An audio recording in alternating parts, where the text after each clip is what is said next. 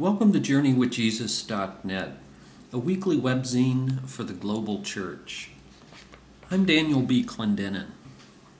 My essay this week is called Paul's Previous Way of Life, From Violent Aggression to Indiscriminate Love, and is based upon the lectionary readings for Sunday, June the 10th, 2007.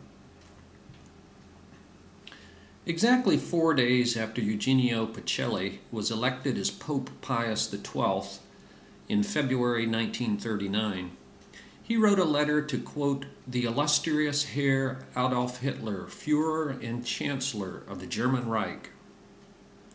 Here at the beginning of our pontificate, we wish to assure you that we remain devoted to the spiritual welfare of the German people, entrusted to your leadership. During the many years we spent in Germany, we did all in our power to establish a harmonious relationship between church and state. Now that the responsibilities of our pastoral function have increased our opportunities, how much more ardently do we pray to reach that goal? May the prosperity of the German people and their progress in every domain come, with God's help, to fruition. Thus did Hitler's Pope, as John Cornwell's book title calls Pius XII, flatter one of the greatest moral monsters in history. This example of religion's collusion with evil comes from the new bestseller, God is Not Great, by Christopher Hitchens, who uses it in many other hypocrisies to try to show how, quote, all the claims of established religion are bogus and man-made and undeserving of anything but contempt and ridicule, end quote. I think Hitchens fails to achieve his lofty goal, but he does succeed in an unfortunately much easier and important task, which is to remind us just how malevolent religion can be. Cruelty and coercion, intimidation and intolerance, bigotry and bloodshed. These Hitchens chronicles in page after page are the religious toxins that poison the world today. The Apostle Paul's autobiographical remarks in this week's epistle in Galatians chapter 1 provide another case study of what Hitchens rightly detests about religion, and also a trenchant reminder of how horribly misguided religious sincerity can be. Before his conversion, Paul was a violent religious fanatic. After his conversion, though, he summarized the entire Bible of his day in 5 words. We read in Galatians 5:14, love your neighbor as yourself. Or again, don't ever weary in taking opportunity to do good to all people. Galatians 6:9 and 10. Which is to say that Paul's story is not only a case study of religious fanaticism, but also a paradigm of how authentic religious conversion, which has a beginning point but no end, validates itself by the repudiation of hatred in all its guises and the demonstration of an indiscriminate love for all people. Scattered throughout the New Testament, Paul describes himself as a former religious zealot who tried to exterminate the early Christian movement. He supported the stoning of Stephen, the first Christian martyr, in Acts 7. And then we read, breathing threats of murder, Paul collaborated with authorities to track down believers from house to house, drag them back to Jerusalem, and then imprison them in an effort to make them renounce their faith. We read that he worked fervently to destroy the church. Acts chapter 8, verse 3, chapter 9, verse 1. And so to the Galatians, Paul wrote in chapter 1, verses 13 and 14, for you have heard of my previous way of life in Judaism, how intensely I persecuted the church of God and tried to destroy it. I was advancing in Judaism beyond many Jews of my own age and was extremely zealous for the traditions of my father. Writing to the Philippians, he bragged, "As to zeal, a persecutor of the church." Even as an old man, Paul seems to have been haunted by memories of his abusive past. Near the end of his life, when he wrote his protege Timothy, he regretted that he was, quote, "formerly a blasphemer and a persecutor and a violent aggressor." 1 Timothy 1:13. To the Corinthians, he admitted that he didn't deserve to be called an apostle and was at best the least of the apostles because of his manic violence. 1 Corinthians 15:9. People instinctively discounted the stories about Paul's conversion that began to circulate. When he returned to Jerusalem after his conversion in Damascus, we read that he tried to join the disciples, but they were all afraid of him, not believing that he was really a disciple. Acts 9:26. Barnabas, aptly nicknamed Son of Encouragement, vouched for Paul and eventually reconciled him with the church in Jerusalem. Paul remained personally unknown to most believers, of course, and so he wrote to the Galatians, quote, "People only heard the report. The man who formerly persecuted us is now preaching the faith he once tried to destroy." Galatians 1:23. As Hitchens shows in his book, God is Not Great, many believers today try to prove the authenticity of their religious faith through overt bigotry, cruelty, and sometimes sheer stupidity. Whether spewing hate at gays, peddling junk science, blowing themselves up, or coddling state power. In contrast, when Paul was apprehended, as he puts it in Philippians 3:12, by Jesus on the road to Damascus, his conversion proceeded in the diametrically opposite direction, away from violent aggression and toward indiscriminate love.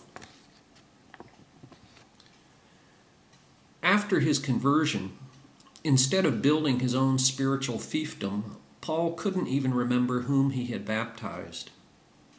Rather than getting rich off the gospel, he publicly boasted that he preached free of charge and coveted no one's money. He actively opposed the slightest hint of any personality cult predicated upon his reputation. He sharply rebuked Christians who reveled in dogmatic certitude about theological minutiae. In stark contrast to people who rightly feared the pre-convert Paul because of his fanatical violence, he resorted to irony and quote-unquote apologized to those who complained that whereas his letters were weighty, in person Paul came across as timid and unimpressive. His limited cooperation with state power resulted in beatings and jail time, not special pleading for unique privileges. To the fakers and posers who hustled themselves as super apostles, Paul boasted about his many weaknesses and sufferings. Dubious displays of such outward religiosity, said Paul, have no value. A lawyer once asked Jesus an obvious question: are some parts of the Bible more important than others? Which laws are peripheral and insignificant, and which ones are weighty and essential? Jesus responded that the most important one is this: Hear, O Israel, the Lord our God, the Lord is one.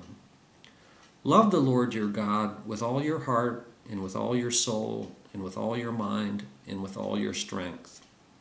The second, said Jesus, is this: love your neighbor as yourself. Jesus thus drew a necessary connection between claiming to love God and demonstrating that we love our fellow human beings. This connection became so embedded in the early Christian traditions that it's repeated almost verbatim by Paul, Romans 13:8 and 9, and Galatians 5:14, by James, James 2, verse 8, and most memorably by John in 1 John chapter 4, 20 to 21. If anyone says, "I love God," yet hates his brother, he's a liar. For anyone who does not love his brother whom he has seen cannot love God whom he has not seen. And he has given us this command: whoever loves God must also love his brother.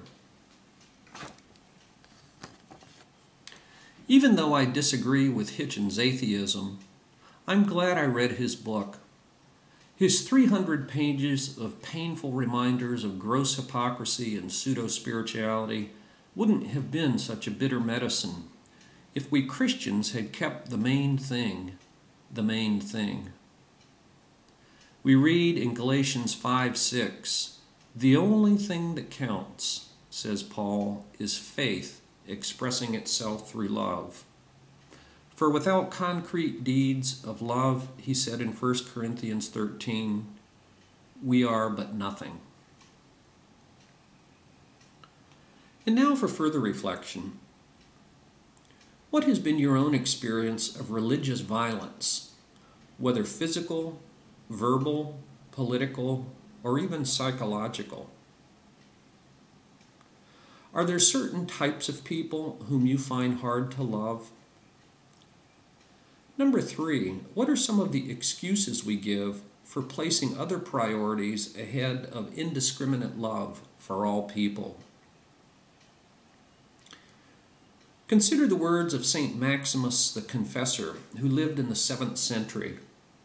"Blessed is the one who can love all people equally, always thinking good of every person." And finally, see the book "Must Christianity Be Violent?" by Kenneth R. Chase and Alan Jacobs.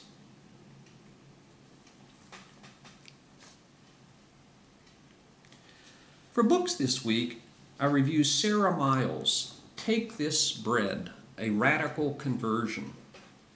New York, Ballantine, 2007, 283 pages. Sarah Miles describes herself as a blue state secular intellectual, a lesbian and a left-wing journalist who developed habits of deep skepticism from covering revolutionary movements in Central America. Her grandparents on both sides were missionaries, but in reaction to that upbringing, her parents were actively hostile to religion.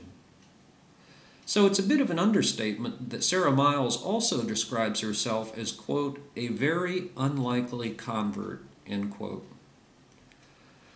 But at the age of 46, Miles walked into St. Gregory's Episcopal Church in San Francisco, partook of the Eucharist, and experienced a radical conversion. She had never heard a gospel reading, never said the Lord's Prayer, and knew only one person who went to church. Today, she's on staff at St. Gregory's. That was some 8 years ago, and only the beginning of further conversions for Miles. Building upon her life experiences as a chef, her conversion through the Eucharist, passion for the poor, and the founding vision of St. Gregory's Church, in the year 2000, Miles started a food pantry at her church that gave away free groceries, with no questions asked and no forms to fill out. Each week, food for about 400 families was placed upon the Eucharistic altar.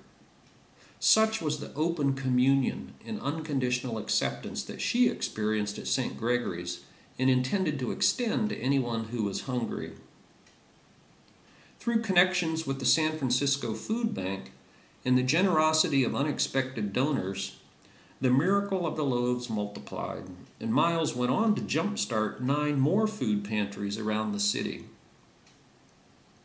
Mundane food for the body became not only a sign of God's kingdom, but as theologians would say, the actual thing signified.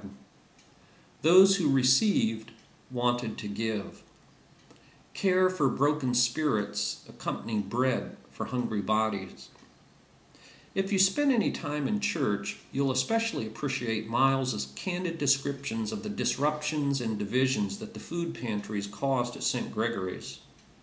At one point, more homeless, schizophrenic, and drug-crazed hungry people came to the food pantry than artsy, proper worshipers to the church services. While Miles saw this as a blessing, you can easily imagine that others saw it as a sort of curse. With her story of radical Christian conversion and the incarnation of daily discipleship, Miles will join other feminist authors who have earned a broad readership because of the authenticity with which they've written about loving Christ, loving the church, and loving the world. Joan Chittister, Nora Gallagher, Anne Lamott, Kathleen Norris, Marilyn Robinson, and Barbara Brown Taylor all come to mind. When I finished her book, my mind kept returning to Paul's words in 1 Corinthians 4:21, that the kingdom of God is not a matter of talk, but of power. In Galatians 5:6, the only thing that matters is faith expressing itself in love. Sarah Miles, Take This Bread, A Radical Conversion. For movies this week, I review the film Bobby from the year 2006. It's a shame that director Emilio Estevez exploited one of the worst tragedies in American history and the memory of one of our best political leaders in order to make such a horrible movie. In fact, the film has nothing to do with the life, the assassination, or even the political context of Bobby Kennedy's life and times, save for the occasional archival footage that is spliced in at intervals.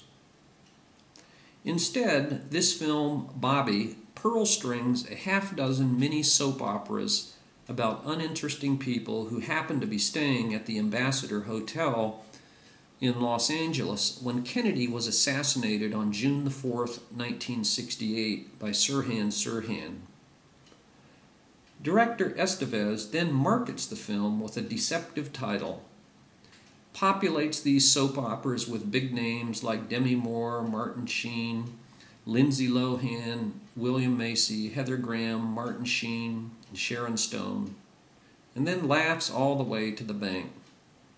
This is filmmaking at its worst. It punishes the viewer.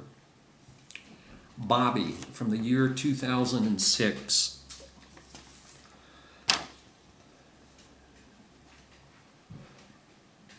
And finally, for poetry this week, we've posted a poem called The End of Fear by G.K. Chesterton. G.K. Chesterton lived from 1874 to 1936. The End of Fear.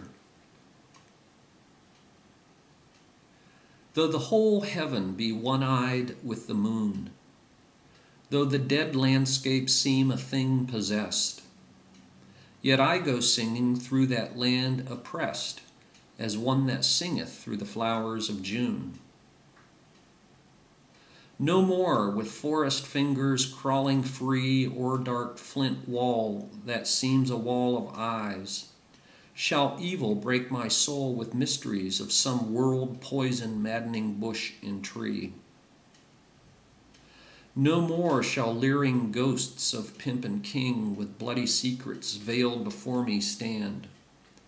Last night I held all evil in my hand closed, and behold, it was a little thing.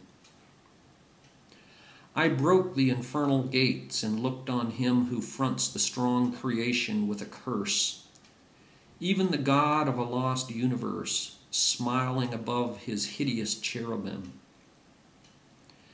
And pierced far down in his soul's crypt unriven, the last black crooked sympathy and shame, inhaled him with that ringing rainbow name, erased upon the oldest book in heaven.